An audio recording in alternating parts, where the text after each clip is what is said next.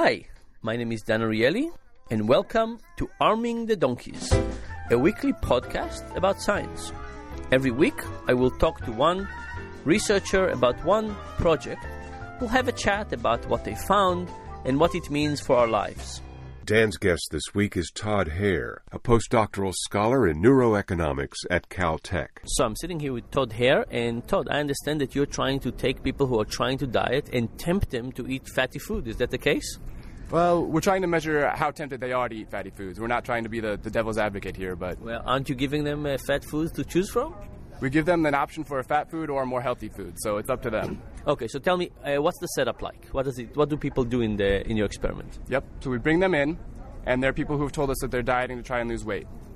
And we first have them rate a series of foods, things like candy bars or potato chips, all the way up to healthy things like apples, oranges, and broccoli. So we have them rate the taste of those food items and how healthy they are.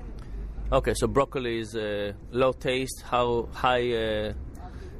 For most people, yeah, it's a high health, and the taste is okay, but not great. And potato chips are the opposite. Okay, and then what? They've done that, and then? And then we ask them to make decisions about what they're going to eat at the end of the study. We give them the option of every food item, and we know they're randomly going to pick one decision. So they get, on each trial, they get how many of those? Each trial is one food item. Okay, and they have to decide if they want it or not want it? Correct. Okay. And we'll randomly pick one decision to count, so they know these are real decisions. They're actually going to eat these food items. And we look to see what choices they make. Do they choose the healthy items, or do they choose the unhealthy items? Okay, is anybody choosing the broccoli? Lots of people choose the broccoli, actually. Wow, is this a California effect, or do you think it's more general? I think it's probably general for anyone who wants to lose weight. Okay, so that's the first step, but what are you really interested in? So we're really interested in how these values are represented in the brain, and how are people sort of shifting to use self-control and make these healthy choices. So how do you look at their brain? We're looking at their brain using functional magnetic resonance imaging. So they're basically sitting in this machine, and while they make this decision about what they'll eat in the future, you scan their brain. Exactly. And what are you looking for?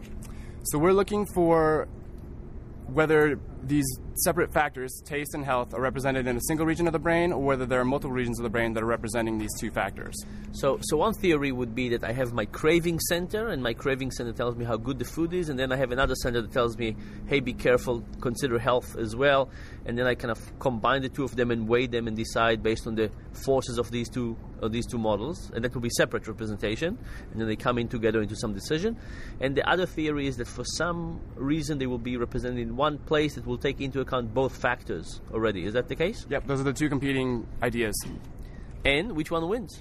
And we find strong evidence for there being a single region that represents both factors. So in some sense they're combined. Yes. And how are they combined differently for people who are on a strict diet and people who don't care about dieting?